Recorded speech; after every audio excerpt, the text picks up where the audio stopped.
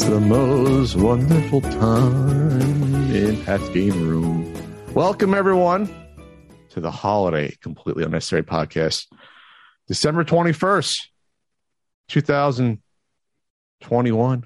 It's a Tuesday. That's Ian. Hi. In the me. warm den up in Buffalo. So, yeah, this is like this is the most comfortable place I've ever recorded. This is the library or office. And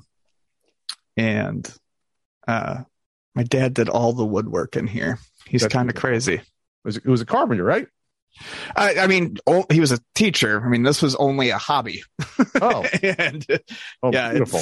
It's pretty nuts. Well, on the show today, we'll be talking about some deep dive gameplay videos for the Intellivision Amico. We'll be talking a little bit about NFTs. I want to do an update about NFTs because of the comments. Oh, do you? Well, the comments we had from our video last week were kind of funny. So I ignored them entirely. I knew they were going to be a mess. We'll follow up with that a little bit, and then we're going to do a Patreon poll and a Q&A. Well, it might be a shorter one, but I got my little ears. I got it from the dollar store. I have the same as well. They're not ears, short antennae, huh? Soaking up family good vibes. I do like your antenna. They're very nice. Antennae. Those were dollar store purchases. Yeah. Yes. They look like it. Yeah. $1.25. I went to Sacramento this past weekend. Boy, I flew to Sacramento. Boy, were my arms tired. And if you listen to the exclusive, you can learn more about that. Patreon.com/CU podcast. You can learn more about that. I also saw Spider-Man No Way Home, Ian. Yeah, and was it as good as you hoped it would be? It seemed like everyone who was really, really looking forward to it was extremely happy. So I'm happy about that. And yeah, I don't care about spoilers, so this is probably going to be spoilery. Okay, but yeah, go ahead and tell me what happened. So if you don't want to be spoiled, let's see, we're at like 2.5 minutes into the podcast. You probably want to go ahead at least 10 minutes. I ain't going to talk about it for long because I did a 30-minute video review the day I saw it. The Rare Pat movie review came out, so you can watch that. But so yeah, spoilers. Fast forward 10 minutes if you're on audio, or hit pause on your iPod in your car, scramble, get into a car accident to hit the thing. It exceeded my expectations, which is not something I expected you to say. I didn't think it was. I didn't think it was going to be bad because it's Disney making it and not shitty Sony. I understand that, but you had issues with the first one and the second one, right? Oh, I had major issues with the first one. I'm on record publicly. I got into arguments with my buddy Matt McMuscles about I don't like Iron Lad Spider-Man. I don't like him being under Tony Stark's being a protege under his fucking foot and hero worshiping Tony Stark, because again, Peter never hero worshipped anyone. The whole point was he was overly arrogant, especially starting out, to prove himself because he's a nerd and was an outcast. And so he's like, fuck you all. I can prove myself because I have all these powers. And that's why he got into a lot of fights with like the Human Torch, specifically Johnny Storm back in the day, because he represented everything Spider-Man wasn't, like popular, and all the women loved him, and you know what I mean, cool, and Peter wasn't. So like that stuff was all lost. Like they didn't have even a modicum of that in these movies at all. You know? Right. Tom Holland's character wasn't. I mean, he's a geeky sort of thing, but geek is now cool. It's so it's like you're not really downtrodden. He's going to a school for the gifted in these ones, so it's like, you know, he doesn't have a bad life. So especially if you have Tony Stark giving you all this fucking tech, you don't have a bad life. Spider-Man is supposed to struggle. Peter's supposed to struggle. He's a working class family. You know, not no money, struggling to survive in Queens, and this character is not that. But silver spoons. Exactly. Relying on Tony Stark tech to get you out of your trouble is belittling to the character. And that's how it's been the first couple movies, especially with all these different suits. So I'll get into. So I don't know if it was planned, but this is like a trilogy origin, basically. They took him 3 movies. Again, I don't know if it was planned, but it takes this 3rd movie for him to truly establish to me what Spider-Man sort of is. So the big thing is that, to me, is that they don't ever really address Uncle Ben in any of these movies, who I think exists. I think there's like, they reference being on our own Aunt May, and I think there's like a picture with Aunt May and an older person in one of them, or older gentleman suitor in one of them, but they never established that. So you don't ever know if Peter had that that's an integral part of his origin, is letting Uncle Ben die. That's as important to that character as it is for Batman's parents having been killed or for Superman being an alien from Krypton. You cannot take that away from the character and have it be that character anymore. I don't care. You can't. That establishes the core ideal of the character and what they stand for. So the first two movies, you haven't had that. They kind of reference that in Civil War briefly, or Spider-Man, or Peter Sheepley says, well, if you don't do the right thing, some people can get hurt. So they reference something happened, but not necessarily Ben dying. But so in this movie, what they did in a roundabout way was have Aunt May become Uncle Ben. Aunt May gets killed in this movie. Oh, that's a big thing. Yeah. It's big. It's big. It's big. That's big. It's big. You sort of see it coming, but it's still very like heartfelt and sad. Uh-huh. And she utters the lie. Oh, dying. But you don't know she's going to be dead yet. That's the thing. It's one of those things where it's like a fake. Oh, she gets hurt. It's hard.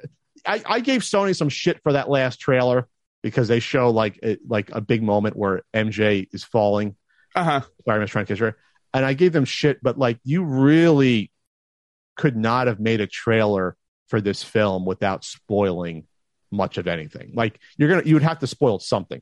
So you pick and choose what you spoil. So you gave them shit for showing something, but it ended up not being the pinnacle piece that you thought it was going to be. It was just they had to put something in there. Yes. So my apologies, Sony, because Sony did cut the trailer. It was Sony that cut it. Yeah, because it's they're distributing the movie. Oh right. They're putting up most of the money for it. So that was still a big moment, which I can talk about. But like they basically, this movie goes from Spider-Man's life being fucked. But they kind of gloss over it. My biggest fanboy moment was Charlie Cox showing up as Matt Murdock. That's amazing. I would have lost it up for that. That would have been good. Only like a third of the audience did, but like I went nuts because they finally established, those Netflix characters as being part of the MCU. Before it was like, are they really? And now with the Kingpin back on the Hawkeye show, they're really starting to establish them again because the Charlie Cox playing Daredevil could be the closest or one of the best interpretations of a superhero ever. Like, yeah, we've said it. I mean, it's fantastic. It's a character dead on. I'm kind of over a lot of the Marvel stuff, but I am interested in what they do with Daredevil because I did enjoy the TV show, and I will watch. I'll start watching Hawkeye.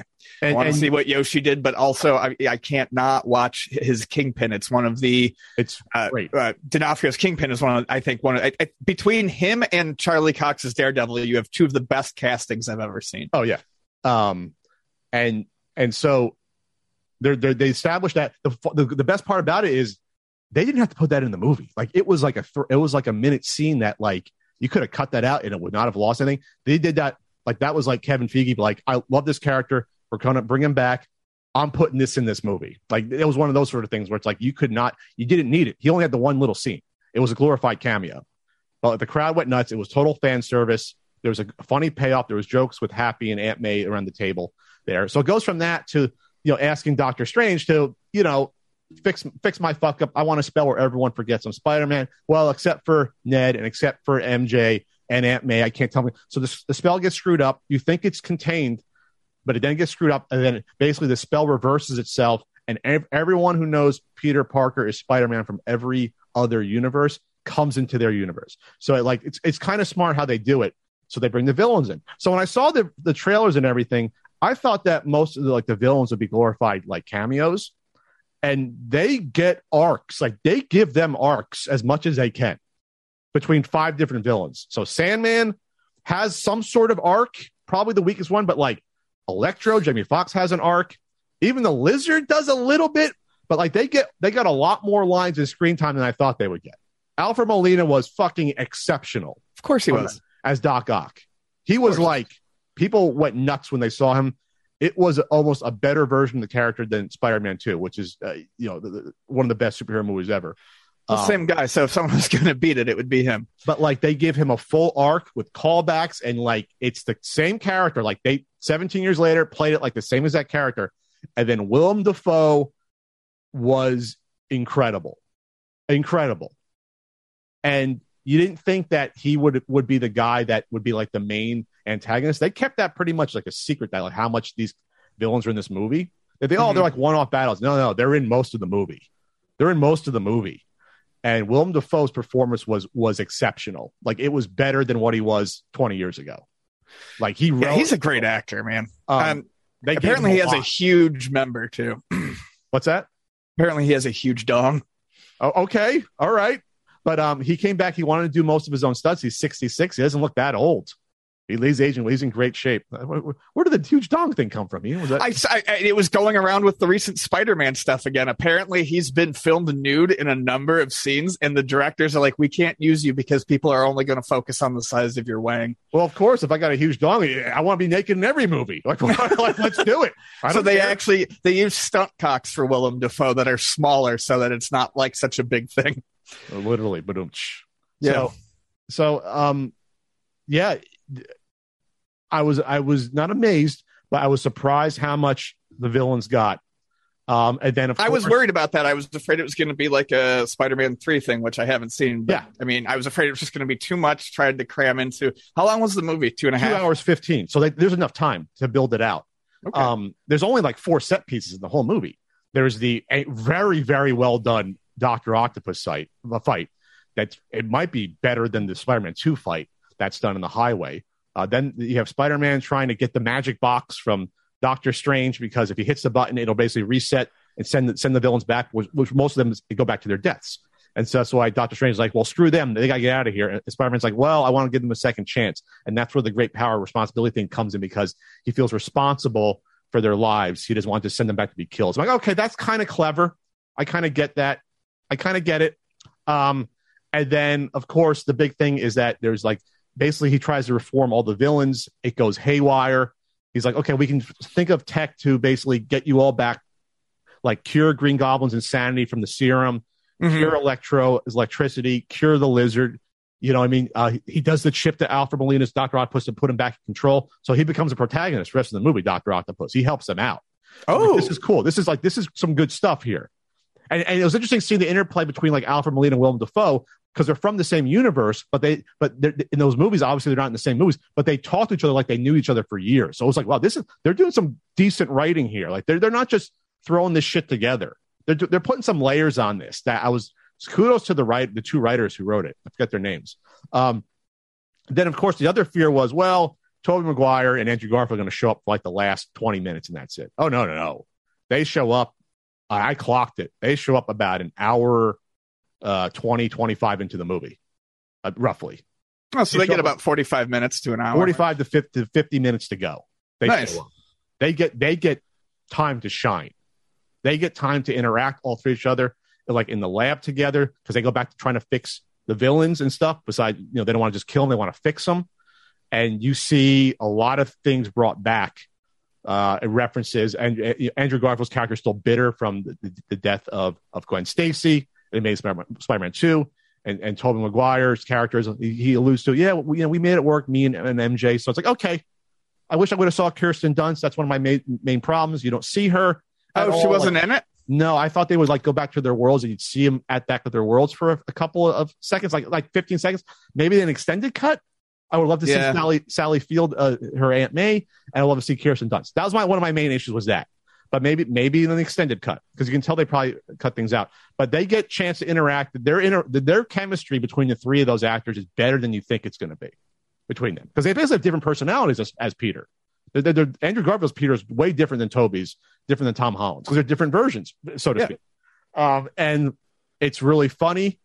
All the leaks were real, all of them. The 4D video of Andrew Garfield moving was directly just shot in the movie, minus like the effects. I mean, it was it. So someone took that almost direct feed. Could have been someone at Sony or Marvel to get the word out. Like it was the direct. And then like the photo was direct. I was like, okay, that's the photo. The Charlie Cox, like there's Charlie Cox. Like, they were all real. None of them were fake. So maybe Marvel leaked, maybe Disney leaked because they wanted to make sure people knew these people were in the movie. Maybe. So yeah, it exceeded expectations. The fights were brutal. Willem Dafoe, when he goes back to the Green Goblin, he tricks him because it's the good versus the bad. He fucking powerbomb Spider-Man through like 3 stories of the building, like brutal hand-to-hand combat, like inside this like condo or apartment complex. And I'm like, This is like raw. Some of this, right? So the fight scenes were well done. Yeah, there's a lot of effects in CG for the finale because you have all the like 4 or 5 villains fighting each other, things like that. But no, I was like, this isn't perfect, but this is like, I tried to say, can I do an un-Spider-Man bias on this film? And I said, okay, for a Spider-Man fan, this is like a 10 out of 10. Non-Spider-Man fan, I think I settled on like an 8.5, maybe a 9. But I was trying to be like reasonable. Okay, take your Spider-Man bias out of it. This is one of the better MCU movies by far. Because thematically, it gets Spider-Man right. This is the Spider-Man closer to what I wanted.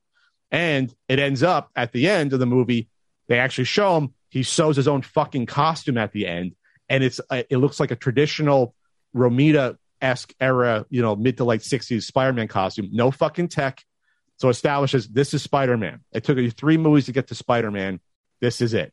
And I was like, okay, I didn't agree with them because 3 movies should not be a full origin, but whatever, they did it. And now this is like fully Spider-Man. And supposedly they're going to do like a college trilogy of films. They're going to do 3 more with him as like the college trilogy. And I'm like, all right, I'm in. I want Kraven. That'll be fun. I want Kraven. It's perfect in any universe. What's that, Ian? UltimateNintendo.com. That's right, Ian.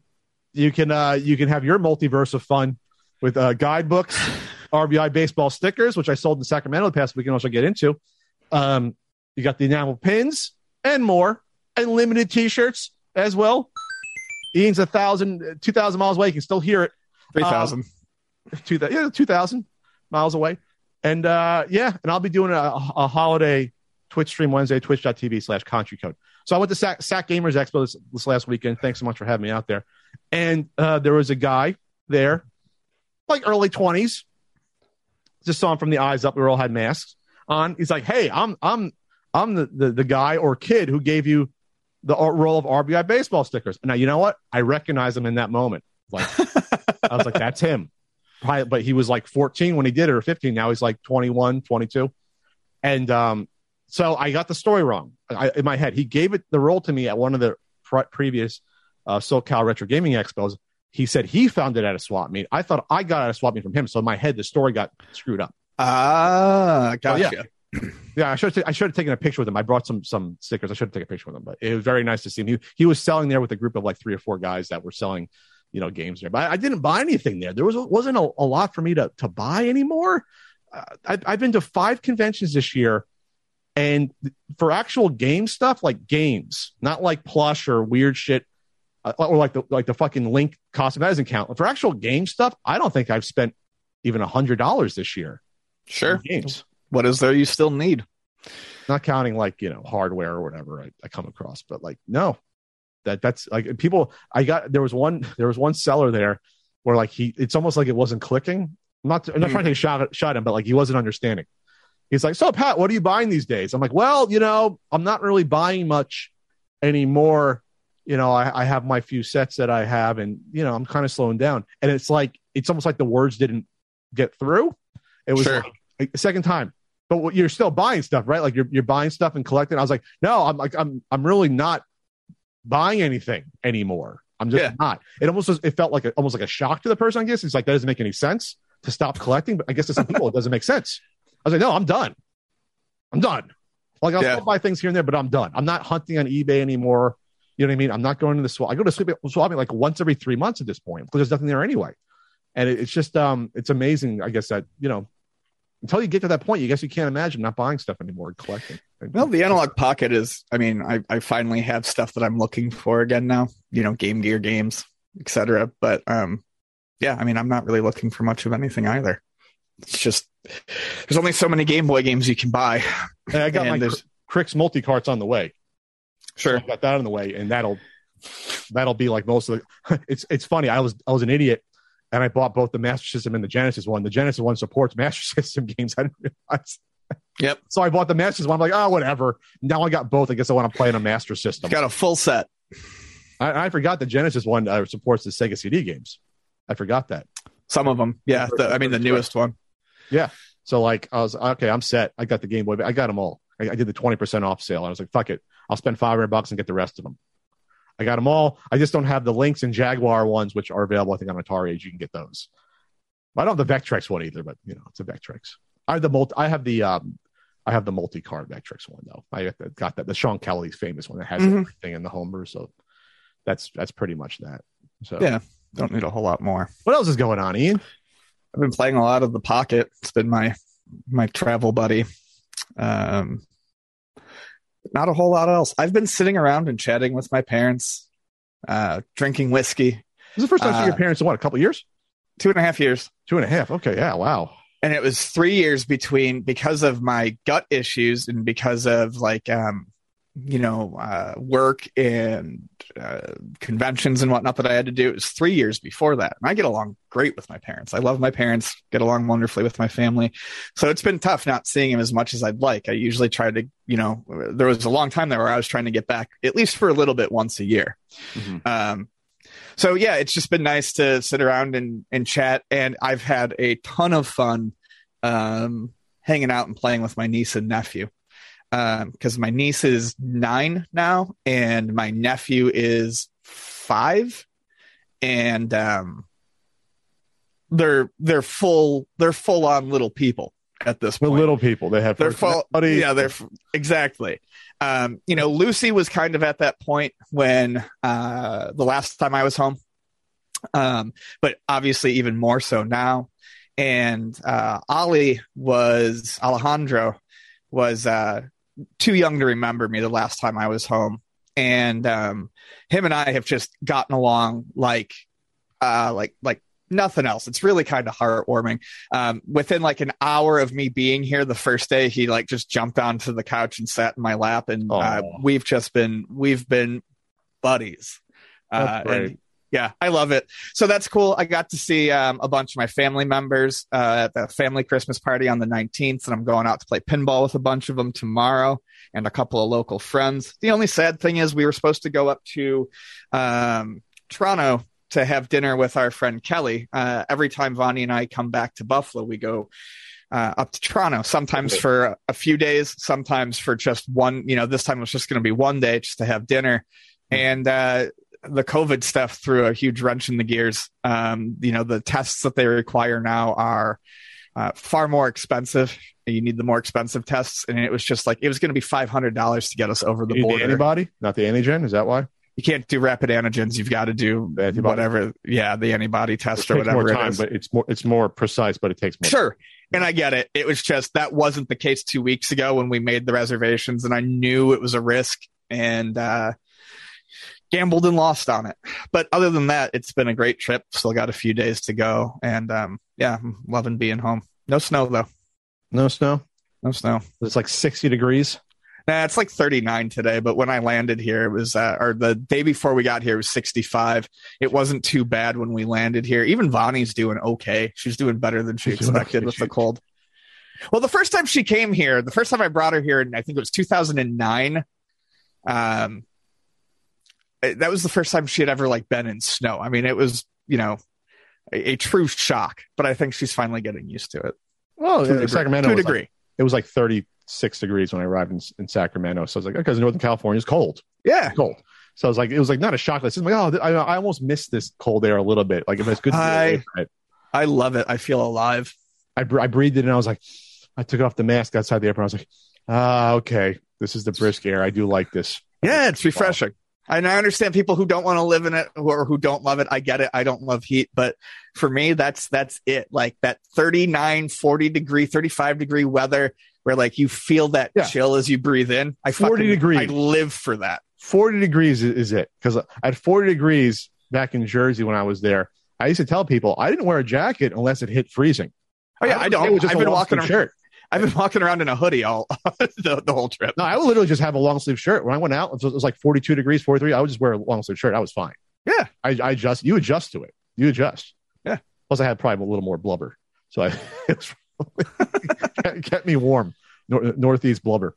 No, Grant, well, glad you're having fun. I'll be doing my Feast of the Seven Fish with Christmas Eve meal with Frank, around which my entire life revolves. At night. I like living vicariously through your Feast of the Seven Fish. Oh, you get some of the fringe benefits. You get some of the Strufoli every year. I do get some of the Strufoli. If you're nice to Pat, give you some Strufoli. Nice.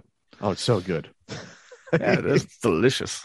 It's fantastic. Oh, by the way, a new flea new Flea Market Madness is out, which is a holiday one because I filmed it December 2015, volume 43. Check it out there. It's sort of lined up that way. The end of the year, 6 years ago. Jesus. Can I go back to there? Just like, can we live in 2015? I don't want to live in. No, you don't want to live anytime. You don't want to live in the 80s. No, it's true. I don't want to live anytime. It's a hassle at all. It's a hassle every era. I want to live in the time of the Astro City Mini 5. Oh, the Astro City Mini 5 looks fucking great, and it's too expensive. I had no idea they did 5 of these. There's lots of Astro Cities. Okay, I think it looks awesome. So this is great. It's shooter focused, and 2 of the games, I can't remember exactly which ones. Let's see if I can suss that out. 2 of the games have never been ported before to home ports. They've only been the arcade titles. But a lot of this is shooters. We've got like classics like Armed Police Batrider. We've got Batsugun, Dogyun, Truxton 2. The first Tatsujin, which is Truxton, Samurai Aces, Raiden, Mooncresta, Gunbird, Grindstormer, Fire Shark, which I love. This is like they give you Wrestle War. Yeah, they give you Wrestle War. Zaxxon, they give you the old Zaxxon. Yeah, Outzone and Dogyun are the first times they've ever been ported. Wow. I like a lot of these mini cabinets and was tempted by the Taito Egret 2, but it was really expensive. This though. Like, I put a 13-minute video showing you all the games, which is nice. And a lot of these are like obviously easy to licensed ones, like Samurai Ace Action Fighter, like Strikers 1945, Samurai Aces, Aero Fighters. Those have all been like ported a billion times, but some of these are really impressive like ports. So I would love this. This looks very cool. Is this some sort of thing though? At some point you can just hack it and put all the other ones from the other ones on here? Probably. I don't know that this has a rotatable screen though. The Egret did, which is one of the big things. You could change like the screen. Obviously, I think that you could probably look into these and hack them, but we are getting to the point like it was with the Zelda Game & Watch, is that some of these games are so small that there are really cheap memory amounts that they can put in them, which makes it almost pointless to hack. Like there's no point in hacking the Game & Watch. There's probably a point to hacking these, but I don't know if anyone's going out of their way to do it. I mean, if there's no SD card, if it can't hold, everything, I think people are probably just leaving them the way they are. Looks like most of these games are vertical anyway. They're all one. Yeah. As a matter of fact, I'm looking at it. I'm not certain. Wrestle War would be let's see, traditional. No, it's vertical. At least on this. Yeah, it's vertical. Wrestle War? Yeah, I'm looking at the trailer. Yeah, no, those are all verticals. So, God, I love Wrestle War. I'm so mad I never got a port to North America. It came out in the Mega Drive in Japan with freaking Hulk Hogan on the cover. They don't care about that stuff. Right. They don't care about what's copyright and using people's appearances. You don't own your face, Hogan. We own you. We'll throw in every Fire Pro game ever before, ever established. So, all right, what's this going to cost? About $200. What did the other ones cost? About that? I think the Egret was like $140, but then if you wanted like the Arkanoid spinner with the expansion ROMs and stuff, that was like another $100 or something. That's right. Actually, it might have been even more than that because I remember that full thing. Everyone was like if you bought all the expansions for the Egret Mini, I think you ended up at like $400. Yeah, it was nice, but it was because you had the extra paddle controller. That's right. These are super nice, but they are spendy. This is like the first one, like I said, that I think makes me almost consider dropping the cash on it, but I'll probably pass. Okay. Well, it's one of those things where I guess if you got one of the other ones, you want the different lineups. You're gonna put them up on a table? You have all 4 or 5 of them there. I mean, it is cool to see these. I mean, they're iconic cabinets. So yeah, it is neat to have them as like a little collectible piece too, I suppose. Has there really been 5 or they just called it the 5? No. The other ones weren't Astrocades. They were different. So, there was an Astrocade. There was an Astro. Yeah, there was an Astro City. Oh yeah, there was that one. Sega did one with the because it had like Virtua Fighter and shit on it. Yeah, I don't think there's been 5 of them. I think that's just the model of the cabinet. Okay. So this is like the second one. Yeah, they came out earlier this year. Yeah. The Astro City Mini. Yeah. It had, you're right, it had the Sega stuff on it, it looks like. Had Fantasy Zone, Golden Axe. Yeah, we covered this. So this is the second one they've done, but this is now. The model is the Astro City 5. I think Gotcha. But between that, the two Astro City Minis, the Taito one, there's the SNK Neo Geo one. Are we missing one? Is there another? Is there a fifth one? There's the Taito Egret, the SNK Mini, and yes, I do think there's one we're missing somewhere, but I don't know what it is. There's like 4 or 5 of them. Okay, that's interesting. Imagine they put out a Nintendo Play Choice one. Oh boy, with time limits and everything. Oh no, that would be actually fucking. Oh boy, Nintendo, I just gave you a product for next Christmas. That would sell ridiculously. A Play Choice 10 Mini. Wow, how come I didn't think of that before? That would sell very well. That it'd be a kiosk thing. You can put 10 games in it. Some third party. They have most of the first party ones. Oh, that would sell. You sell that for $250. Everyone buy that. Yeah. And then you can link up 2 of them. Ooh, that would be sweet. That would be cool. Get the red versus cab. Oh yeah, do a tank cab. Yeah. NFTs, Ian. Fuck them. Kickstarter might start to use NFTs. Fuck NFTs. Just kicked up more the past month than what I've been getting. I should out some of them. I'm getting emails now every week to do NFTs from random people from all over, from different parts of the world. Some are like condescending to an NFT is this, and I'm like, all right. And they okay, we can do an NFT for you. And I'm like, okay, great. It seems like we're reaching some sort of like zenith point of NFTs really quickly, starting from the spring when everyone discovered what they were to only like 8-9 months later. It's like, okay, everyone's trying to do them, but now we're getting fucked. Now it's a war against it. I think this is kind of like, I think what kind of happened is, these haven't been around forever. Earlier this year. And I think the way, the corporate world works, I think a lot of people had ideas then and they fleshed them out and now they're presenting what they discussed, completely ignoring the backlash against them that's occurred over the past, 5 months or so. This Kickstarter one is particularly egregious because even though they said that it was going to help creators, everyone was like, bullshit, it's not going to help creators. Then they came back and they said, we're doing this because it's going to help creators. And then they released an FAQ that they were like, answers all your questions. And the FAQ is just more vague buzzwords and fluffy bullshit. Nothing that it's going to do is going to make any difference to anyone who's ever had a project on Kickstarter. It's just not. What is it? Give me a coin that I can trade in for money? What is it going to do? I don't know. Everything is still going to act in cash. It's literally, they're just, I saw this online. This is not an original thought, but it was funny. And I'm like, how there's all these fucking coins. So this is running on the, what is the network? CeeLo. Someone's like, one of these guys who runs Kickstarter probably got fucking suckered into buying a fucking shitload of this coin and now wants to make it into something. So they're just going to go ahead and torpedo their entire business by trying to force it onto the blockchain. That's the thing, I guess. It's like, well, maybe you can, the creators will be able to transfer it to this coin. Then if the coin goes up, you can make more money, but the coin can go down in value because it's like, what the fuck do you do with these crypto? Like I said, they keep saying everything's going to keep going in cash. It's just they're going to run it on this blockchain, which is a way for people who have a lot of this coin to make this coin worthwhile. I swear, someone at Kickstarter's got to be sitting on a pile of this, and they're like, "Well, I got to make this a good business decision instead of a bad one." The whole thing with the NFTs and the crypto, the whole thing is pump and dump. That's it. It's just, can I find a bigger idiot that will spend more on it than what I bought it for? That's it. I'm not being too simplistic. That's what this stuff is. Yeah, that's all it is. Yep, that's it. There's no use to this stuff. So when we commented on the Ubisoft and get into it, we of course had some people say, you don't understand it. You don't understand. And one of these assholes gets in the comment and said, you want to get on it now because in the future it might be too late. And it's just like, okay, they love doing that, then, yeah. What is this? What is this then? A pyramid scheme? You got to get it early or else it has no value. So then you're telling me what it is. You're trying to fleece everyone after you. That's what this all is. It's just a money-making scheme. That's all it is. Yes. That's it. Don't even try to pretend it's not that.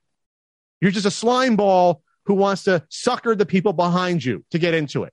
That's all it is. That's all it's ever been. Yes. And now we're finally having more and more people come out against it. Like our pal, chillest dude ever. I love him. One of my favorite people, Alex Bassiani. Good old Alex. It was just the timing because I think there was an artist or there was some asshole saying, "Oh, NFTs show it shows your status digitally." I think a lot of people respond to that asshole. It's like, you're just a fucking loser if you need a fucking digital status of NFT or whatever. Alex said, "Don't buy NFTs, you stupid idiots. You stupid idiots." And Alex doesn't usually talk like that, which shows you how upset he is about NFTs. Digital status, what the fuck are you talking about? You can't even prove your own identity on here, much less whether you own some stolen Hellboy art. Yeah. Fine. Then he says, "Find me a creative who loves and supports NFTs, who has nothing to directly gain from them." Then he says, finally, "NFT owner, these things are the future. And if you get in now, right, you'll end up rich. Always get in now. Literally anyone without fuck you money who's interested in NFTs. Okay, nice. I'll use my savings on this pirated pic of Scarlet Witch. NFT owner. Okay, but if you end up broke, that's on you." Yeah, and there's a good reply here too. That's just like, you could financially support artists by commissioning them. Yeah. It's not like this is the magic. It's not like there's been no way to give artists money online. Yes, and that's what they're acting like. This is the first way for a digital artist to get paid. I don't know. I commission art pretty frequently, but there's no FOMO and easy. Right, there's no FOMO. You can't get rich on it that way. Sure. No, that's what it is. You don't give a shit. If it was actually about owning art and paying artists, it would just be commissions. And then I saw a thread about how some artists have sold their souls on this. I talked about it last week, unfortunately. But the means of that they're doing it, they're basically doing the same thing we've seen with fucking graded games or any other collectible, where it's like, well, how do you show your stuff is worth money? You use another account to buy your own shit. It's like, and then you announce it. Oh, I just sold an NFT for, I think I saw the example, like for $12,000. Yeah, you create an account and sold it for $12,000. And some idiot then buys it for like $14,000 based upon the artificial inflation that you gave it by buying yourself. So it's like, this is bizarro land. And if the 95% of us who are reasonable have to shout this stuff down constantly and call the other 5% grifting idiots, then we're going to continue to do it, as far as I'm concerned. Yeah. Because this is the most transparent scheme I have ever seen. Like I've never seen companies go forward so pig-headedly in the face of near universal backlash. And the fact that people have to bend over backwards to say it's not a scheme, that are invested. Like, if I want to hear someone that has no investment in any of this shit in these NFTs, give me the reason why it's great. Oh yeah, that's a big thing. That should be a major red flag. I can find no one who's not invested in these who talks positively about them. It's only people who suddenly have something to lose or gain. At the SAC Gamers Expo, I sat down. Jay was next to me at the table. Jay from the Game Chasers. He hasn't been keeping up with any of this. I sat down and I explained the NFT to him and I saw his mind move. And I said, "Okay, Jay, you're buying something online, but you're not buying the item. You're buying a receipt for an item that you don't own. And then you hope that the receipt that you bought for that goes up in value for that item. And that's how it works. You buy and sell the receipt. You don't own the rights to the NFT. Right. You have a receipt for an item you don't own." And the look on his face was like, he just said, "Well, that's fucking stupid." I was like, yes, it is. But this is an ecosystem now. He understood it was fucking stupid immediately. Like, most people with common sense realize that it's fucking stupid. You're passing digital receipts back and forth to shit you don't own. You don't own it. You don't own it. Dumb. You own a facsimile of something that someone else owns. It's ridiculous. Yeah. Oh boy, that's fun stuff, Ian. Good stuff. Fun stuff. I'm sure we'll get the comments again. You don't get it. You're gonna be out. You're gonna be left out. My bank account's gonna grow 8,000%. And it's like, that's fine, dude. You do you. You don't care about people. You want to scheme and grift off people. That says a lot more. Yeah, you get your fucking NFT money. Good for you. Good for you. The best. Even if I'm not impressed. Like, you are a shallow, awful person. Yeah. And the best thing I got about status, when people are like, "Whoa, it's the same thing with like Lamborghinis." Like, you can drive a Lamborghini. Right. And then the final best comment I saw said, "No one's getting laid based upon their NFT." Oh, absolutely not. Absolutely not. You want to come to my computer and see the NFTs I own? You want to come back to my apartment? I'll show you my NFTs. No one fucking cares. Hi, I'm Daniel, founder of Pretty Litter. Cats and cat owners deserve better than any old-fashioned litter. That's why I teamed up with scientists and veterinarians to create Pretty Litter. Its innovative crystal formula has superior odor control and weighs up to 80% less than clay litter. Pretty Litter even monitors health by changing colors to help detect early signs of potential illness. It's the world's smartest kitty litter. Go to prettylitter.com and use code SPOTIFY for 20% off your first order and a free cat toy. Terms and conditions apply. See site for details. Ian, Pat, it's God, Christmas is coming early this month.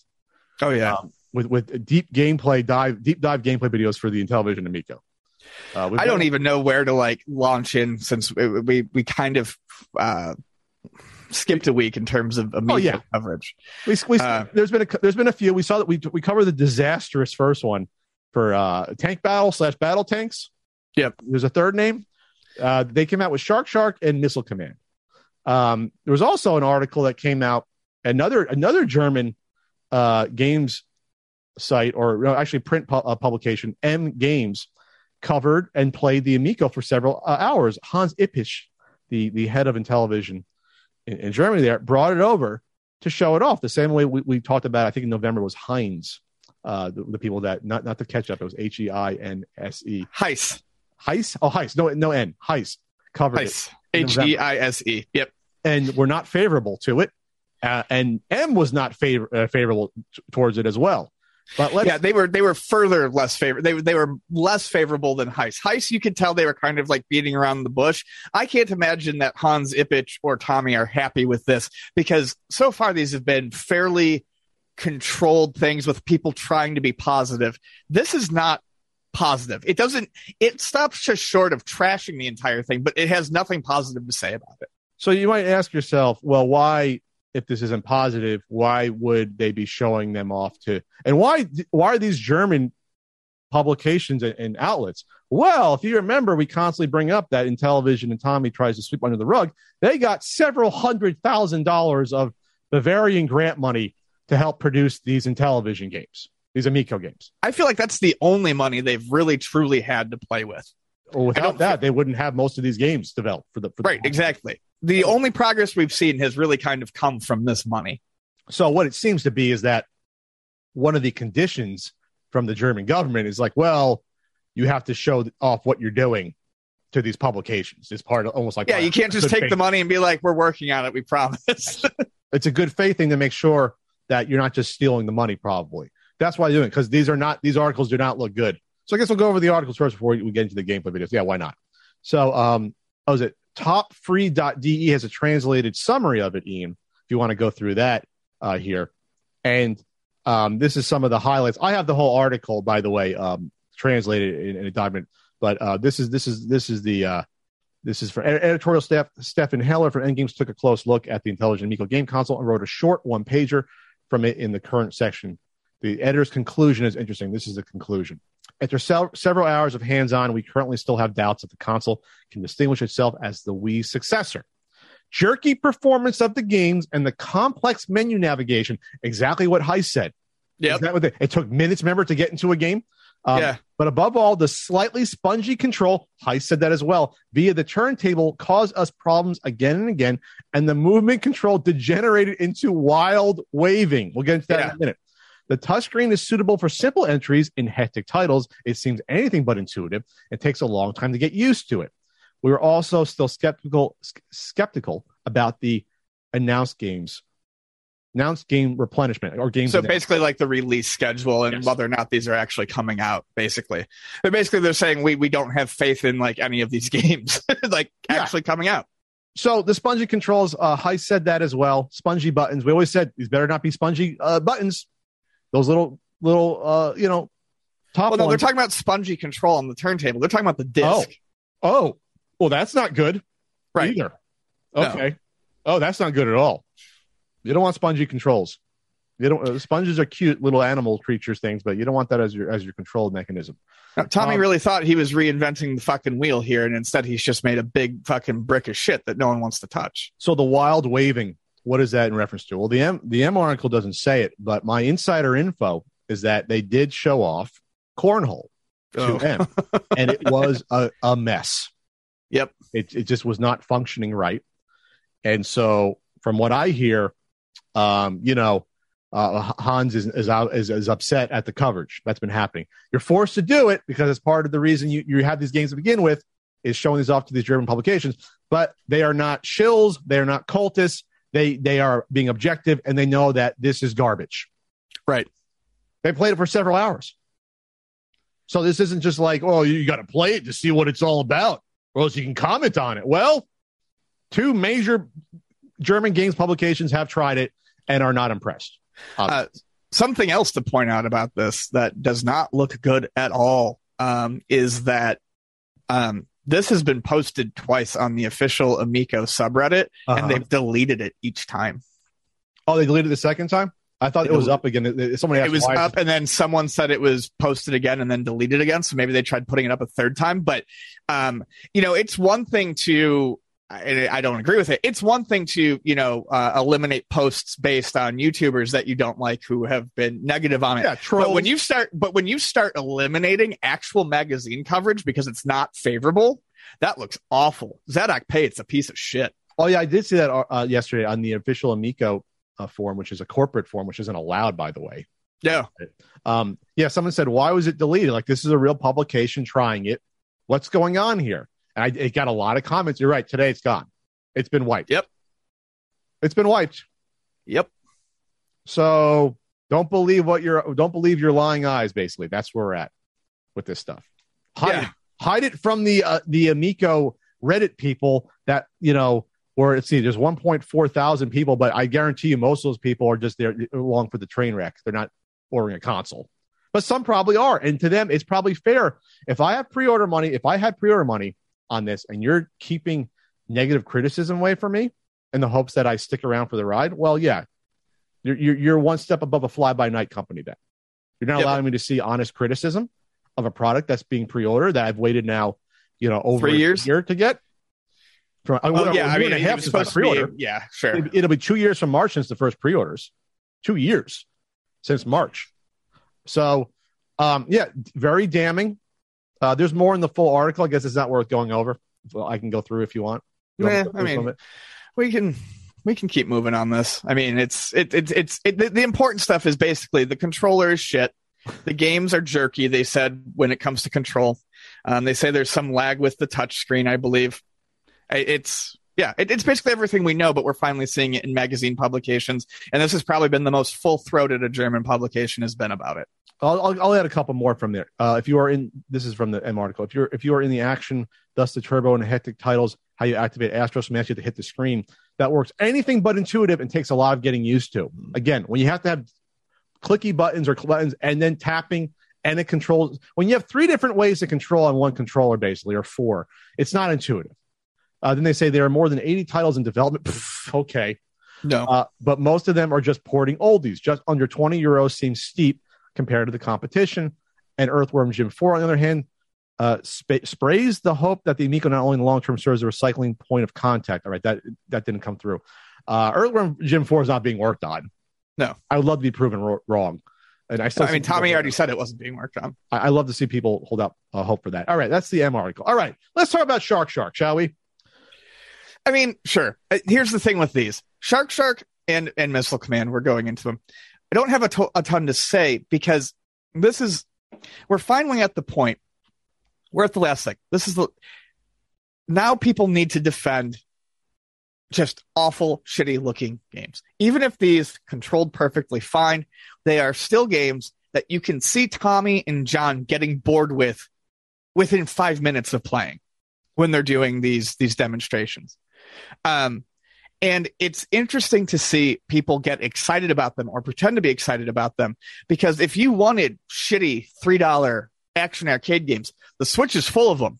Yet there's no one out there genuinely covering these garbage titles on the Switch. Why? Because there's no Tommy Tallarico to puff up. Sure. There's no genuine interest in stuff like this. And that's the thing I find the most disingenuous is the people who are like, well, Switch has these. Well, then why don't you just play them on the Switch? Mm-hmm. Oh, these games don't look that bad. Well, then why don't you cover games like this on the Switch or the PS4 or any other system? Or on your phone. Or on your phone. Any other, you could, if this is what you love, if this is your thing, you could have been covering this for years. Mm-hmm. But you don't. You just love Tommy Tallarico and the Amico. Because it's not about the games.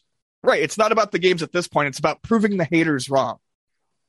Or it's the sunken cost fallacy. I've invested all my emotion and time, and maybe hundreds of hours of YouTube videos, into covering this train wreck. I can't stop now. So I'm going to sit here and tell you with a straight face that I'm really excited to play Shark for 3 hours. So I'll tell you about Shark here. I still like, you look at this video. It's like, it's like 3 minutes to get into the game. Pick the color of your fish, which matches the glow on your controller, I never knew even a 4-year-old playing a video game and what character you're controlling in your video game. You need a constant reminder to look at your controller. This is such a huge gimmick that it's increasingly more and more transparent about this LED shit where please show me where this LED thing's going to matter. I mean, I still remember Tommy specifically addressing me in an Atari Age post where I was like, so he said that these games can't be done without this controller. And he's like, yes, these games can't be done without it. Like, show me anything that is truly unique. Anything here. I like that this pick up and play thing. Then you go and there's like a whole fucking like instruction manual screen telling you like the points and what to do because that's simple and intuitive. And then you go into the gameplay itself. It's a single screen game. And you have to, eat fish, right? Yep. You eat fish with your little fish, and then your fish gets bigger and then slower the more fish you eat, which makes it harder, which is weird because then you are then punishing being good at a game. But that's a whole other conversation. That's a whole game design issue. Did you notice that the levels are like 40 fish each? I mean, talk about slow, uninteresting, repetitive gameplay. I have to eat 40 fish to get through a level. That's insane. And then, so that's it. You eat fish. So in terms of the graphic style, it's all over the place. Yep. You can tell that they probably purchased the assets from they're not matching. Like some of the stuff does not like the main fish look more cartoony than the shark does, and the little fish look more realistic.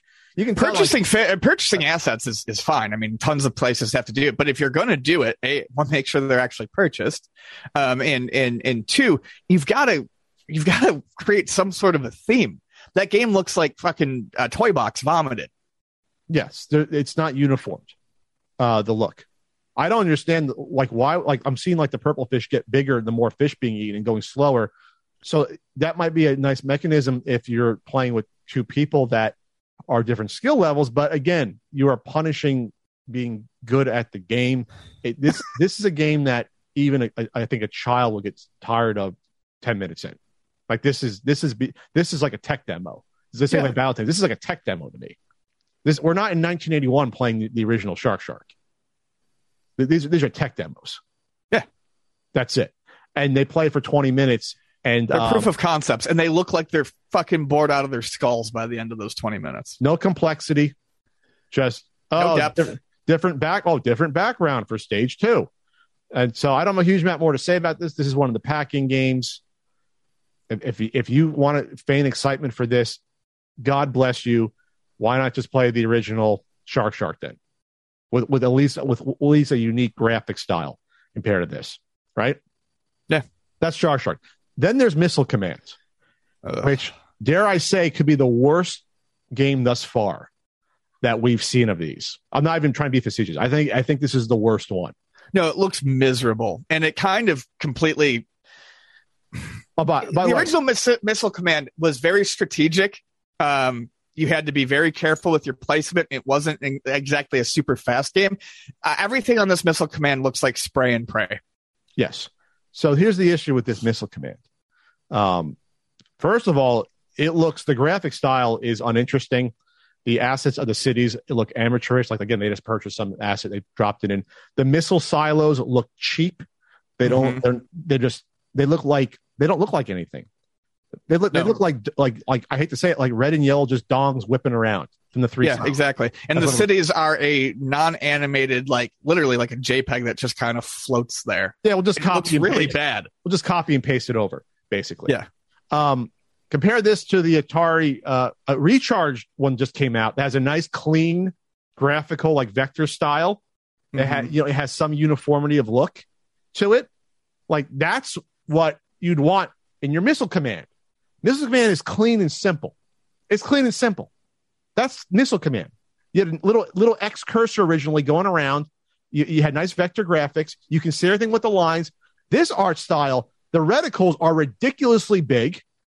Well, the other thing about the original Missile Command is like even that game, that old, the information was presented in a way that wasn't busy or messy. Like your missile bases, it actually showed how many missiles you still had at each. You didn't need a special meter or anything like that. It was all information that could be gleaned from looking at the game. Yeah.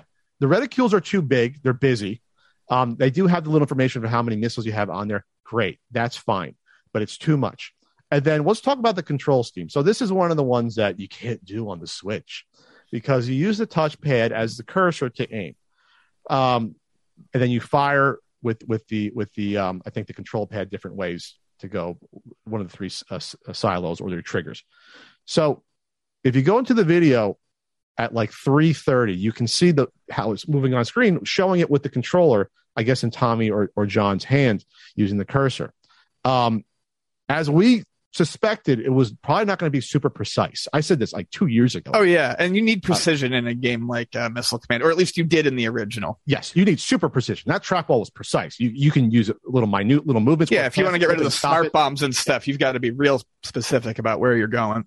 The problem is once it gets faster, you can see them just like whipping it around just to shoot as much as they can because there's no precision. And the other issue is that there is a delay, it looks like, and where you press it, the cursor comes like after it's pressed. It's not instantaneous at all. I'm not saying if we're going to say it has to be instantaneous. There's no simple way then, if it's not instantaneous, to go left, right, center, left, and move it quickly. It'll be a mess. You're never going to be able to get to the more advanced stages with an issue. Well, my guess is there's just not more advanced stages. My guess is it's just very easy. They got to stage 26 with 2 players, and it was like a desperate, like you said, spray and pray. Let's just shoot all around and get our smart bombs. Like no strategy. That's not Missile Command. Missile Command, there is some strategy in Missile Command. It's not just twitching. Oh, yeah. No, Missile Command is very strategic. And then the comments, even on the official Amico Reddit, the gameplay seems fine. This is one of the comments. The gameplay seems fine, but I can't get behind these graphics at all, especially after Missile Command Recharged. The Atari reimaginings on Amico really should have followed Breakout's lead from a visual perspective. That game looks great, certainly better than any of Atari's reimaginings of it. Well worth $2.50. Not sure about $250 though. I forgot to talk about the Shark Amico Reddit comments, official Amico Reddit comments on Shark. Oh, yeah. He's literally glowing over the very basic gameplay features. Got this game for free on Xbox a decade ago. It was called Feeding Frenzy. $250 will get you games of this quality. Simply amazing. So these are the top comments about it. Yeah. On the official Reddit. They've completely lost. Yeah, they've completely lost the plot. They have no control over anything. 3 levels with early 2000s Flash gameplay. I think Astro Smash looks fun, but this is an absolute train wreck. Honestly, Astro Smash might be the best looking one, which is not saying a huge amount. No, at all. Maybe 5 minutes of gameplay could be had here before getting bored and literally never booting it up again. I think it's funny how they try to say this could replace playing cards or a board game. Board games take more than 10 minutes to play. Most of them, 5-10 minutes. The average good board game is going to run you anywhere between half an hour and an hour and a half. These games are not hour experiences. They're not. No, there's not the depth. There's not the opportunities for banter. There's nothing. You want to talk about, did you see the multiplayer on Missile Command that Tommy himself came up with? I thought I did, and I thought I understood it, but I don't know that I do anymore. It just seems like a race to collect the most certain colored icons. I thought it was like an air hockey thing. I thought there was like a puck you had to shoot around, but you got to shoot the other silos and stuff. You need to like access to be able to actually target the cities and silos. It's one person on top, one on the bottom, and there are items you shoot for in the middle. But it just seems like a mess. It's a twitchy mess. To me, it looks like a twitchy mess. And when it comes down to it, you look at a game like Missile Command and you look at a game like Battle Tanks, and it looks like for a system that is supposed to rely on multiplayer, the 2 games that they've showed with like versus multiplayer, it just appears to be, well, again, spray and pray, aim and shoot as much as you can. That's like what we got with BattleTech or BattleTechs. What? Sorry to cut you off. This isn't like a casual game to me. Missile Command. It looks like you got to be like somewhat of a quote unquote hardcore gamer to get into this multiplayer. I don't see 4-year-olds understanding this multiplayer. I just don't. There's nothing simple about this at all. Tommy must know something we don't. This is Boomer Command to me. This is not for 4-year-olds. He's a genius. Yeah. So after this, though, I mean, I guess they have a few more they can show. I guess they can show skiing. I believe Fox and Forest Finnegan Fox is next. Is that what's next? But I think that's what's next. At some point, you're gonna run out of which probably, since that's a more of an action platform, probably is the most like longer experience than these are. There, maybe you can not hold the controller upside down this time to troll some YouTubers doing Finnegan Fox. But at some point, though, I think what's more damning about these videos, it's like, yeah, these games are being developed mostly with German taxpayer money, but the people that actually want this system, the air is coming out of the balloon. Basically, they're like, oh, this is what I've been waiting waiting years for. Yeah, you're not. Yeah, there's nothing that's going to come out and magically surprise you. You are looking at it. You are playing bottom barrel cell phone games. And then guess what? If you like Finnegan Fox, well, just play Fox and Force. Then it already exists. Or if you want, or spend $5 on the thing that I no one talks about it, but spend $5 a month on Apple Arcade for a couple of months and get your fill. Yeah, Apple Arcade has high quality app games. They're not shovelware games. They're all curated. There you go. You get your curation there. Yep. You can play that nice Frogger game. I like that Frogger game a lot. Yeah, it was really good. All right. Anything else to add here? I guess we'll see Finnegan Fox, their version of Sonic. I haven't done it, but I do want to point out, and I feel like someone should. Someone asked about the winners of the E3 contest and also mentioned the golden ticket stuff. And Tommy had that was like a long time ago, golden ticket stuff. Well, it was supposed to be like a once a month contest for a free for a free system. It was supposed to be like a running contest. And someone asked about the winners because I think we've even made jokes about it. Like that was just a way to get email addresses. Mm-hmm. Tommy actually responded in that post on the Amico subreddit, and it was like a real quick. I could almost hear the nervousness. Everyone was contacted and everyone received their prizes. We don't announce the names unless they tell us we can't, and that was it. And someone was like, I think legally you have to. So I went and looked into it.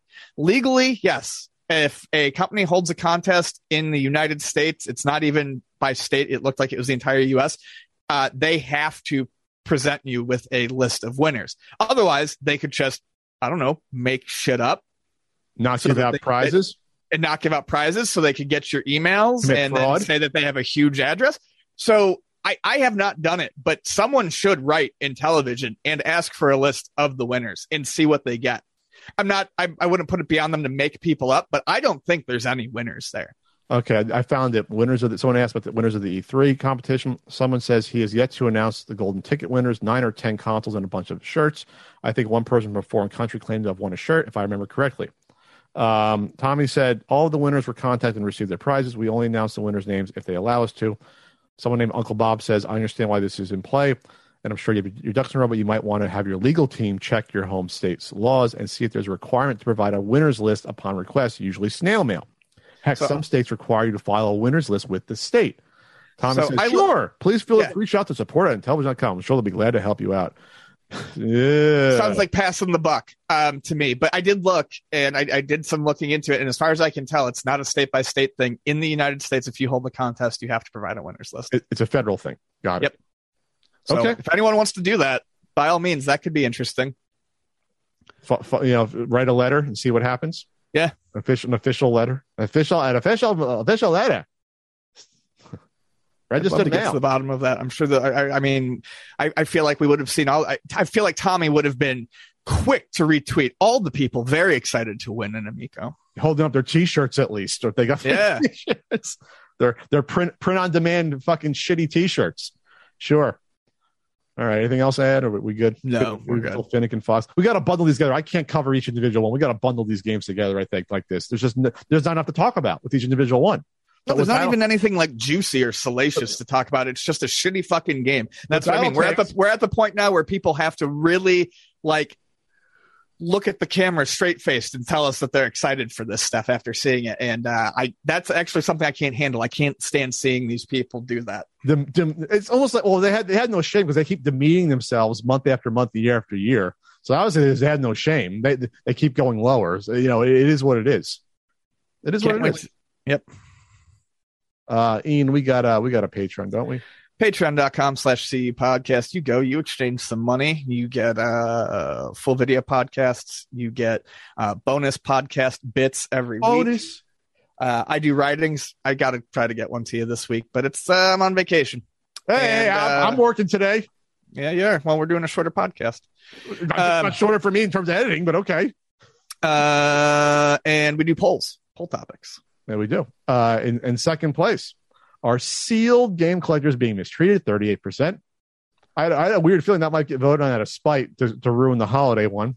But in first place, holiday gaming stories with relatives. 62%. Ian, going back to our youth, maybe even while we're older, what are some of your gaming stories around the holidays with your relatives? Could be games you got for Christmas or what they got for Christmas.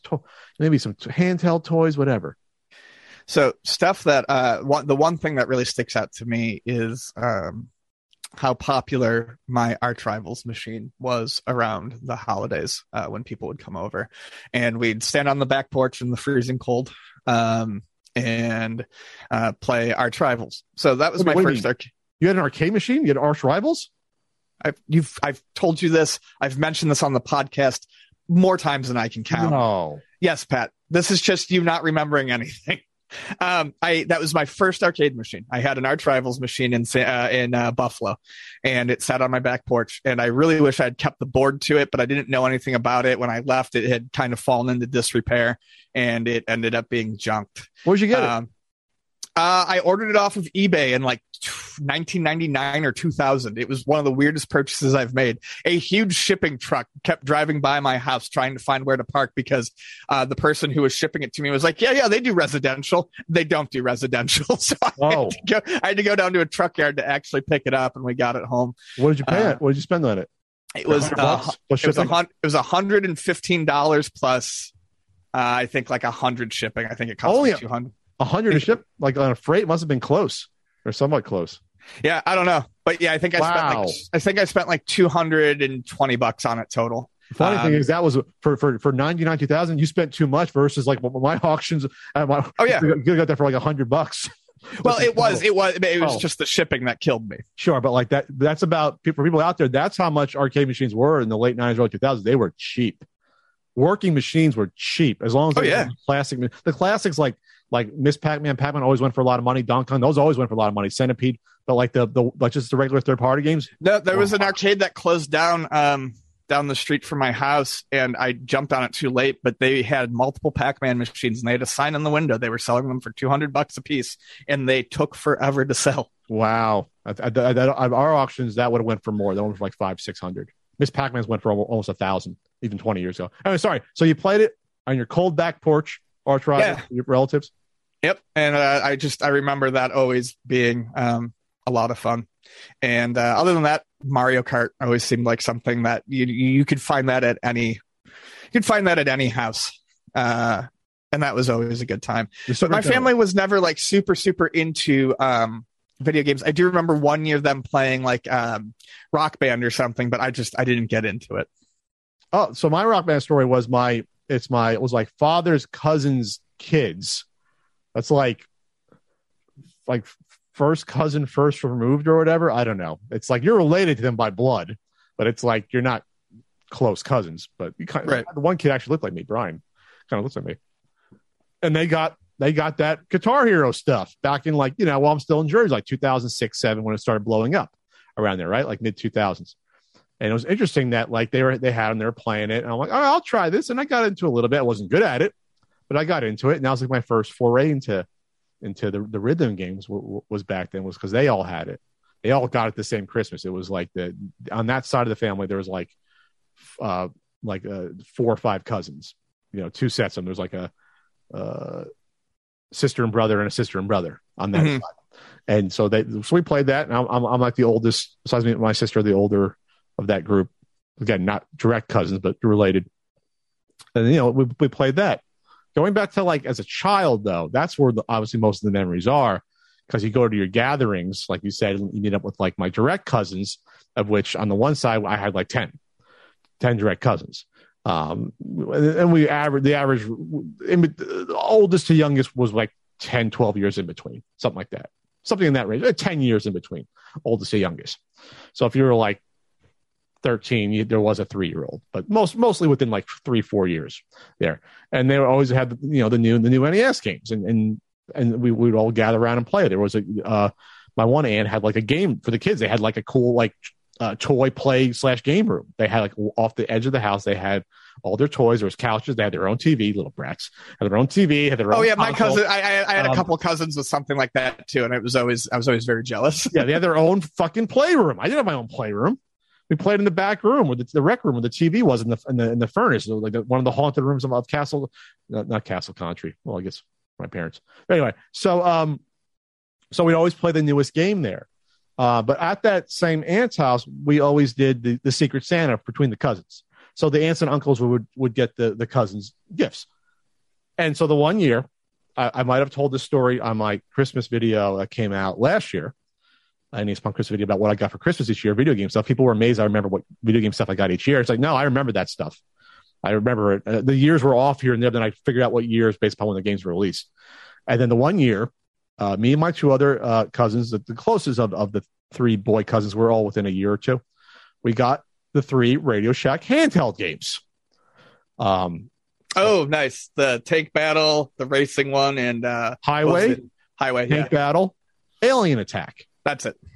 The OG ones from like 86, 87. That's when they redesigned and came out with them again. We released them, but the little rectangle ones. Damn, I miss Radio Shack. They did their own toys, they did their own handheld games every year. What a great Texas corporation. I think it was Texas.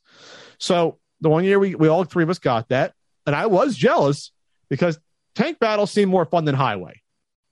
It's Highway, you're picking up fucking hitchhikers for some reason, and it's you're not killing. I loved Highway. It's super simple, but I think that's my favorite one. It is fun though. But my cousin Chris wouldn't let me play. He wouldn't even let me try Tank Battle. Like, you let me try it. He's like, my cousins were selfish. And then Alien Attack, I didn't play it either. I just felt weird because I got Highway. They got the ones blasting aliens and tanks, and I got fucking Highway. But I love Highway. I ended up keeping that same exact one to this day. Then I ended up buying one on eBay complete in the box just for the hell of it as well. Oh, nice. The original, like I said, the OG one, because they re-released them, I think, like in the late 80s, early 90s with different design. They weren't rectangles anymore. They were like, they put extra shit on the top and bottom. Like, it was slightly non-squared off the case. The original Highway was red, right? Orange. Okay, yeah. Maybe I'm colorblind, but to me it was orange. Orange, Tank Battle was blue, and yellow was the Alien Attack one.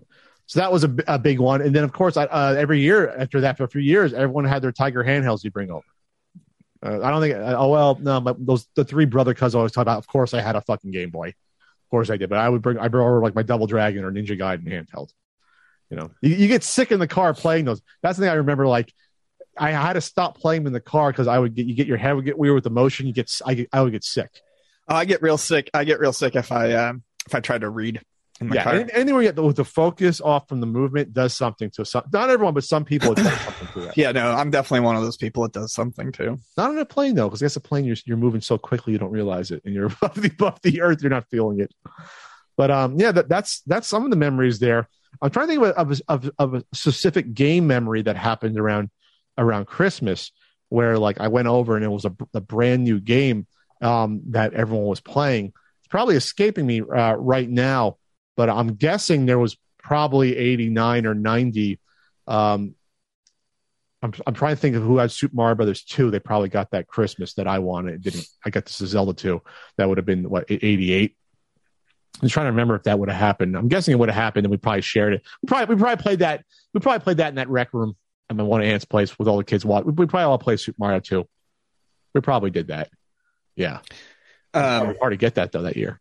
Real quick, I do remember our type RC Pro-Am being a big holiday game, like the first year or the second year I got my NES, I think. It's like 88 or so. Yeah. It just happened to be something my uncle got me, and I remember sitting around and playing that. That's an older memory, though. Real quick, though, just because you mentioned Zelda 2, Vonnie got me one of them Zelda game watches. Zelda? For Christmas. Fucking love that thing. I've been playing Zelda 2 on it. It's really nice. That screen that's got to be a different screen than the Mario one. I just don't remember, because that screen is super nice. Like, very nice for the size. Yeah. It's awesome. My only complaint was maybe over time you're straining because the characters are so small, like a constant movement. Well, sure. I mean, but that's any tiny handheld. Sure. You got to take breaks. And then you point out that there's the LED of the Triforce on the back of the case. I didn't realize that.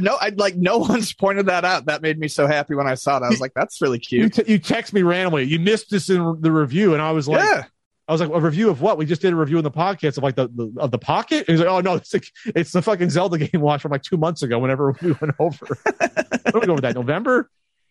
Does time mean anything anymore this year? Jesus. It does not. Slow or fast? What are you looking at? Does not mean anything. I was looking up the highway, and I found Air Pinball, which is interesting. Air Pinball? Yeah, it's a Radio Shack thing. That's been a later one. Yeah. Only 3 that first year. But all right, that's our holiday gaming stories. Yeah, with relatives at least. Obviously, we all got Ikari Warriors and our Spy Hunters and played the hell out of them when we first got them. I think the Christmas of '91. Someone must have got Super Mario World and Super Nintendo. I mean, I got mine then. I remember a couple days after Christmas, I got mine. I told that story before. Yeah. Picked it up at 6th Avenue with Christmas cash and returned gift cash to get it. And we got it at 6th Avenue. Somehow it was cheaper. I remember that. Like, there was like a deal on it.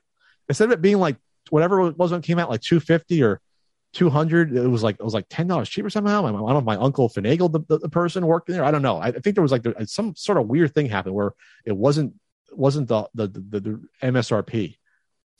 I don't know. Maybe he stole it. I have no idea. But no, my cash went towards that. I think it was $250 when it came out, the Super Nintendo. I think. I'm not positive. I want to think it was. That seems about right.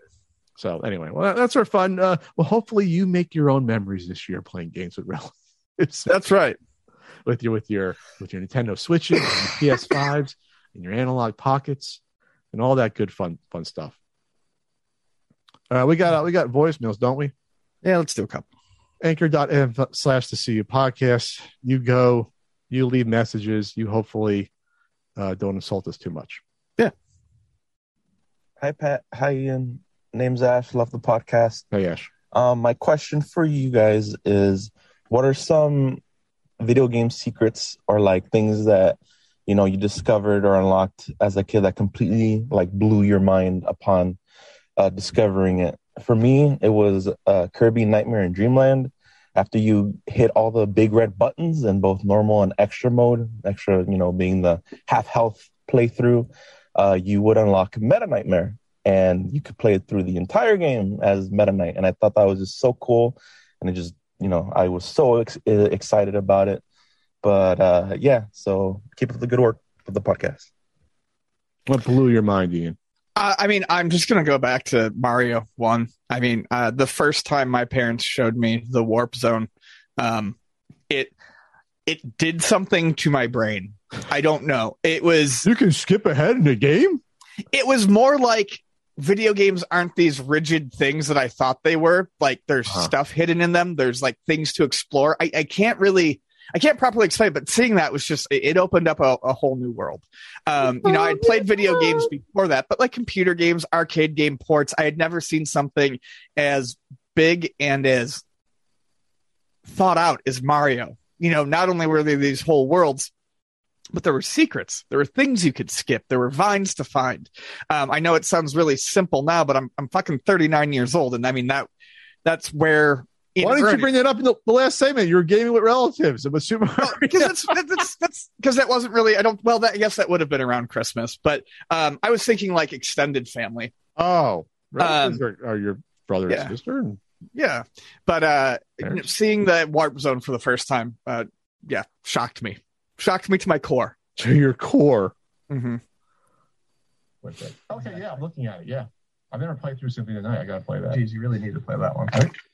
Pat, you really are sleeping on one of the greatest games of all time, man. You have to play Symphony of the Night. Get yourself the Japanese version on the Sega Saturn. No. Or the PlayStation 1. Yes. I'll get to it. You really, really need to get to it. I mean, it's available on just about everything at this point. I'll get to that. I played the one on the what was the DS one with the guy with the white hair? I played a decent amount of that. That's a really good one. Aria of Sorrow. Yeah, I played some of that one. I take some getting used to like the sort of the newer style Castlevania, but no, I liked it. That was voice message-ception for a second there, right? Yeah, it was like it really threw me off. Someone's going to record that and then comment on that. it'll be re-nested. Yeah. All right, next one. Hey, Pat and Ian. This is John from Belleville, Kansas. Hey, John. My question is, if either of you guys lived in Vegas, would you consider being the video game experts for the Pawn Stars? Love the show. Keep up the good work. Thanks. Well, that'd be a funny job. It used to be Johnny the toy guy did it for my appearance and for a couple others, and I think there was something that happened with that. There was a falling out, and I think Johnny stopped appearing. Now it's, I guess whoever's driving in the car with the person that has the sealed games becomes the expert. Right. Hey, yeah. The expert's my friend that's coming along with the ride and talking about my sealed game. Seems questionable. Speaking of questionable, what's his name from Go Collect? Well, someone sent me a link. They were on Pawn Stars trying to sell a comic. The guy that lied about keeping Nintendo Age forums and database up. That nice person, and someone pointed out to me he was just on to try to pump a comic. Probably the same sort of thing, probably the same sort of deal, sleazy deal there. Let's see, next one here. Tommy Tallarico here, and if you're wondering where all these Tommies coming from, I'd say, hey, if Spider-Man can do it, then why not me? Okay, for people saying the Amico may or may not exist, please, people love mythical consoles. Sega Neptune, boom. Nintendo PlayStation, boom. And the Intellivision Amico, boom. And if you're still not convinced, then take it from Shiggy himself. Yeah, that's what I call Miyamoto's son these days, Shiggy. One day he says to me, Tommy, you delivered my firstborn son while we were hiking along the Sonobe River. Please call me Shiggy. So one barbecue weekend, he says, hey, Tommy, console scarcity has worked wonders for Nintendo. And yet still people say to me, but Tommy, don't you feel bad that on Christmas morning, millions of children are going to be frothing at the mouth as they rip open their gifts, hoping for an Amico, only to be disappointed by a Nintendo Switch, and then boom, they smash it through the living room window in disgust. Well, hey, they're not my windows. Okay, that's the last you'll ever hear from me, so adios. Okay. That's a clearly fake Tommy. Yeah, that seems fake. But you know what? To break the fourth wall, that he has the voice mannerism and shakiness of Tommy. That's a fairly close how Tommy actually speaks when you listen to like hey, like I'm gonna have to veto all further Tommies. Okay. We can't have any fake Tommies in the show. But I'm saying that no. Wasn't bad. That wasn't a bad impression. But we have our real Tommy that calls in, so we don't want the fakes. We don't want the fakes like that. But no, I actually think that was a pretty good impression. Hey, Pat and Ian, this is Alex from Wisconsin. Curious as to what your favorite junk food is you like to indulge in. Myself, I am a total sucker for a Slim Jim. If I see it at the checkout of a grocery store or a convenience store or what have you, I will likely pick it up and rip into it. I don't even know if that's real meat, but by God, I love it. Keep doing what you're doing. Love the podcast. And remember to always snap into a Slim Jim. Yeah. That wasn't bad. I love a Tabasco Slim Jim. I'm not going to lie. Thing? I didn't know that. Tabasco Slim Jim. Love them dearly. Other than that, I have occasionally eaten a Tijuana Mama. And those are generally highly frowned upon. Those are spicy pickled sausages that you can get at the gas station. Ooh, that seems like a risk. It is. It's absolutely a risk. Russian roulette via food. 100% not a great idea. But I love it. I'd rather eat gas station sushi than that. Nachos. that counts as junk food. I mean, I always there's a restaurant that has nachos with like some protein, like chicken or carnitas. You're ordering them. I have to order them. I try to say, "Oh, it's for the table, right?" No, it's for me. But it's just an excuse to get people to eat. I got to do that. And brownie sundaes. I mean, that's more of a dessert, but like I have to order a brownie sundae as well. Like those are like the two things that you have to get for sure. Let's see. Next one here. Hey, Pat, man. This is Michael from Iowa. Just real quick question for you guys. What are your thoughts on big companies buying up game studios, like Bethesda being sold to Microsoft, pretty much excluding anyone that does not own a Microsoft product for the upcoming Elder Scrolls game? Love the show. Thanks. Well, I mean, there's no choice because otherwise, like I've always said, these consoles aren't really different anymore. They're just high-end PCs, so they have to buy these companies, or else there's no reason they can't compete. But from a business aspect, sure, but I mean that doesn't mean I have to like it. I think I think it's dog shit, and I think people who cheer for this because they are still attached to a console and they treat everything like fucking sports are goddamn idiots. I hate it. There's nothing good about a giant company buying up studios for exclusives. Oh no, there's literally nothing good about it. It becomes like movies then. And now with movies, there's no like medium-sized movies anymore. They're either really small, they're fucking tent-pole huge pieces. Yep. It's either you go all in on a big one, or it's a small one where it doesn't really cost much, so we can make some money, and who cares? There's not like these medium-sized movies anymore. And we'll probably see something similar for games. Unfortunately, you'll have your indie darlings. We're already there, man. I mean, that was the PlayStation 4 to a T, and it's only happening more with the PlayStation 5, and that goes for the Xbox consoles. You have your handful of AAA games a year, and then everything else is coming out at. And indie's not the right word, but if you want to use indie as a term for an aesthetic, you have your 2D or smaller 3D games coming out, and there's no AA games anymore. Yeah, which is a shame because there should be room for that. And now it's like totally controlled by it's like bean counters, basically. Yeah. That's what it comes down to. There's less and less art involved when it comes to it. It's just we know it's going to make money. We're gonna put it out off of a freaking spreadsheet here. Okay, next one here. Hey guys, this is Eli from Canton, Ohio. I just had a question for you. What horror movies do you think would make some good video games? Maybe Human Centipede, the Tiger Electronic handheld, or Halloween Kills for the Hyperscan. Let me know, guys. Thanks. Yeah, I don't know. There was a Thing video game, right? On the PS3, was it a PS2? There was a Thing game on the PS2. I've never played it. There was actually a Halloween on the Atari 2600. Yeah, I don't know. I mean, they do this, but I mean, something like that. I would like to see like Friday the 13th on the Microvision. That would be cool. On the Microvision, yeah. The horror is seeing if we can play the damn thing because it's the screen's fucking gone. Hey Pat. Hey Ian. This is Will out of Chattanooga, Tennessee. Pat, I often see you on social media interacting with my boys from OSW Review, Jay Hunter, V1, and Mr. OOC. It's my question for you, Pat, is who is in your Boyd stable? And Ian, if you're also a fan, same question. Thanks, y'all. So the Boyd stable is like, who are your favorite wrestlers that weren't popular, weren't like world champions, like the ones that you don't think of, like the ones that are like, they're just like the throwaways. All right. I had to think about this, but I have my list, and it's usually 5. All right. The one Disco Inferno is the captain of my Boyd stable. I'm in love with the Disco Inferno character as a wrestler. Lovable loser. It's ridiculous. I actually thought he was a decent worker, and he had the Stone Cold Stunner ripoff. For a joke wrestler to have the Stone Cold Stunner is incredible. The chart buster. He's one. The Killer Bees, WWF mid-'80s tag team. Brian Blair, and I forget the second one. I love them, and I don't know why. I love them. They put on their masks in order to trick the other team, but the one's mullet, curly mullet, always came through the bomb, so I can always tell which one was which. He took off his headphones. All right, so that's Avatar. Al Snow did this weird character called Avatar during the New Generation. I want to say it was like 94 to 96.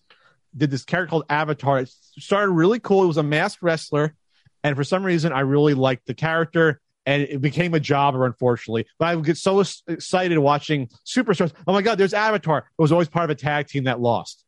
And then finally, Billy Jack Haynes.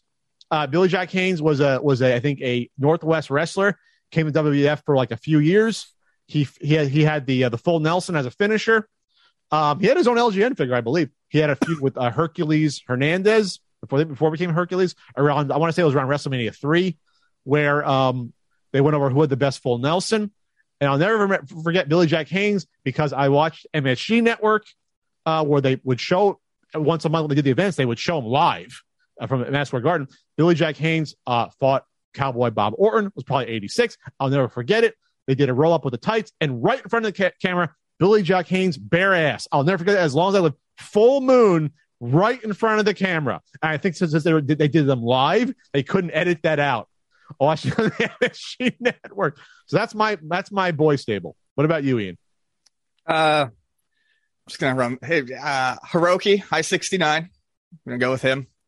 I'm gonna go with Stalker Ichikawa. Not familiar. Survival Tobita.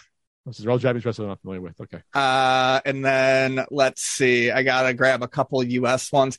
Canyon, I guess, wouldn't count, would he? Because he was too popular. He was popular at the end. At the end, he was too popular. Yeah. La Parka. La Parka was kind of popular too, but okay. La Parka was. I mean, if we're talking Mexico, La Parka was huge. But even in WCW, he had people cheering for him. I remember. Oh no, I took signs to all the events for La Parka. Yeah. And I need a fifth. Someone has to verify the Japanese ones, since I'm not familiar with them. Yeah, come on. There's no one from the 80s that you like that was kind of like a loser? No, not really. Don Fuji. We'll go with another Japanese wrestler. Oh, jeez, Ian, you're killing me. All right, I'll do a couple. That's what I watched. All right, a couple more here. Hey, Pat. Hey, this is Josh again. My question is, if you guys could go back in the 80s and be on a game show, what would you want to be on? Maybe Supermarket Sweep, Legend of the Hidden Temple. I'd probably love to go to Toys R Us and be the kid that got the shopping cart. You got to put all the toys in his cart. Thanks, guys. Well, that was a contest Nickelodeon did every year. That wasn't a game show, but that would have been fantastic. The Nickelodeon toy run was like the dream come true. You got 5 minutes in a Toys R Us. Yeah. Then it became a fucking KB after a while. I guess they must have lost the license by the mid-90s, but it used to be for years. Like that was like the fucking dream. They did it once a year. They did one boy and one girl. 5 minutes, shopping cart, run through a Toys R Us, an empty Toys R Us. And as a kid, you would think about that like night and day. What would I go for? Eventually, people are like, well, you get all the game slips, and you get the games, or go. I guess they must allow you to go in the back and get the video games. There might have been a limit to that because you could take $20,000 worth of video games probably in 5 minutes at least if you just got all of them. Well, I remember watching those before. I remember watching them, and it was like, even though the video games were slips, when they did those contests, it looked like they put out specific things. So like you couldn't just go and grab all the slips. Like you could grab most of the toys, but the video game section, I remember like seeing like physical systems and boxes out. They put them out for you, so you couldn't like just say, hey, I'm going to get 50 Super Mario 3s. You know what I mean? Right, exactly. You couldn't just grab a stack of the slips and then go resell them or whatever. Become the original reseller in 1988, 89. I would do Funhouse. I thought Funhouse always looked so fucking cool. It looked fun, even though it was so hard to win. I think it was like 10% of the time someone actually won that freaking thing. It looked very hard to do that. Yes. I would do like two more here. Hey, Pat and Ian. This is Garrett over in Auburn, Alabama. I teach English at a nearby university, and I'm thinking about putting together a video game studies group or class. If you were going to teach something like this at a university, what would the name of the class be, and what are some of the games that you put on the syllabus? Thanks so much. Love the podcast. Interesting. We were asked a question about, remember, like what would you do for like a video game like hangout thing, like a activity group. We talked about maybe focusing on a console each week or each time. Wow, the syllabus for a game studies class. I guess you have to do like some of the more influential games and track them through the decades, I guess. I don't want to cop out with an answer here, but my easy suggestion would be, if this is a serious question, like you want some help on it, look at the games that the Strong Museum has nominated every year for the past few years, because very rarely do Pat and I look at those and go, well, that shouldn't be on there. All of them are there for good reason. And the thing that I really like about what they choose to nominate is they're all over the genres. You get like, Windows Solitaire, Doom, SimCity. Like they really do a good job of covering all the different genres and eras. So I would start there and look at what they've suggested, what they've nominated. I think nomination is good enough in this instance. They don't necessarily have to be winners, but look at that as a pool of games to maybe check out. All right, 2 more. You kept saying that. Hi, Pat. Hi, Ian. This is Aaron from Durham in the UK. This is mainly a question for Ian. When you were working at Luna, what was the worst slip-up you made at the store? For example, accidentally accepting a counterfeit or selling a game to a customer for the wrong price. Love the podcast. I want to get this one in because this is a good clickbait one. So it was 2 Christmases ago at Luna, and I'm still mad at these people. It was extremely busy. I was the only person on that day. I can't remember, like someone had to call in sick or something. Anyways, someone was buying about $150 worth of Super Nintendo games, and someone else was buying like $10 worth of PS2 games. And I accidentally put the Super Nintendo games into the bag with the PS2 games.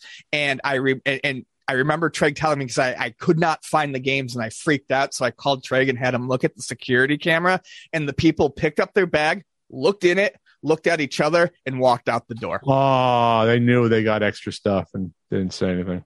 Yep. And I mean, that was on me. But I still burn up over that one. There was never anyone got a counterfeit on you? I've never taken a counterfeit, no. You don't count the NWC as a slip up? That was I mean, that was a slip up, sure, but I mean, it wasn't a counterfeit. It was me not paying attention to a bag full of sports games. That's true. All right, we got one more.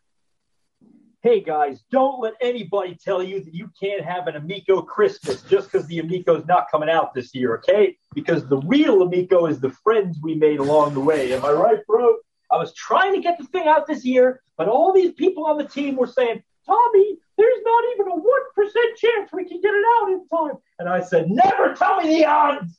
But can't get it out, can't promote it on Atari Age anymore. We do have Long Beach Public Access TV now, so there's that. And I know you guys are going to keep bashing me, but what's with that chick, Boxandra, who was running her pie hole about me last week? Listen, I'm used to taking that from you guys, but I will be damned if I got to take it from some Jersey skank, okay? All right, that was mean. It's Christmas, I should tell you. I got you guys presents. Ian, I'm giving you my Ferrari in NFT form. You'll love it. I even changed the oil for you. And Pat, I got you a free jar of my bath water. Merry Christmas.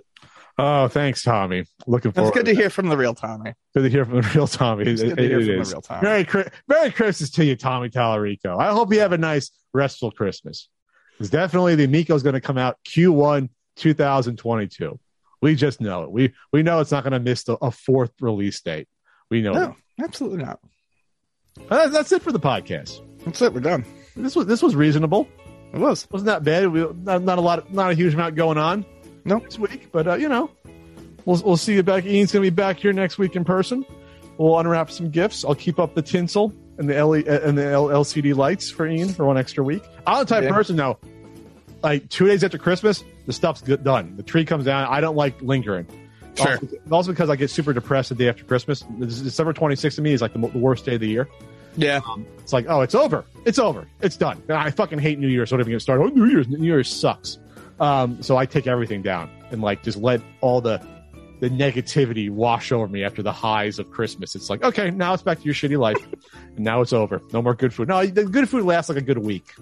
Yeah. A good week of leftovers you get until like early January. You can let that fresh mozzarella and the provolone cheese, that lasts a good week and a half, and the extra anchovies. I'm starving now. Okay, I gotta go.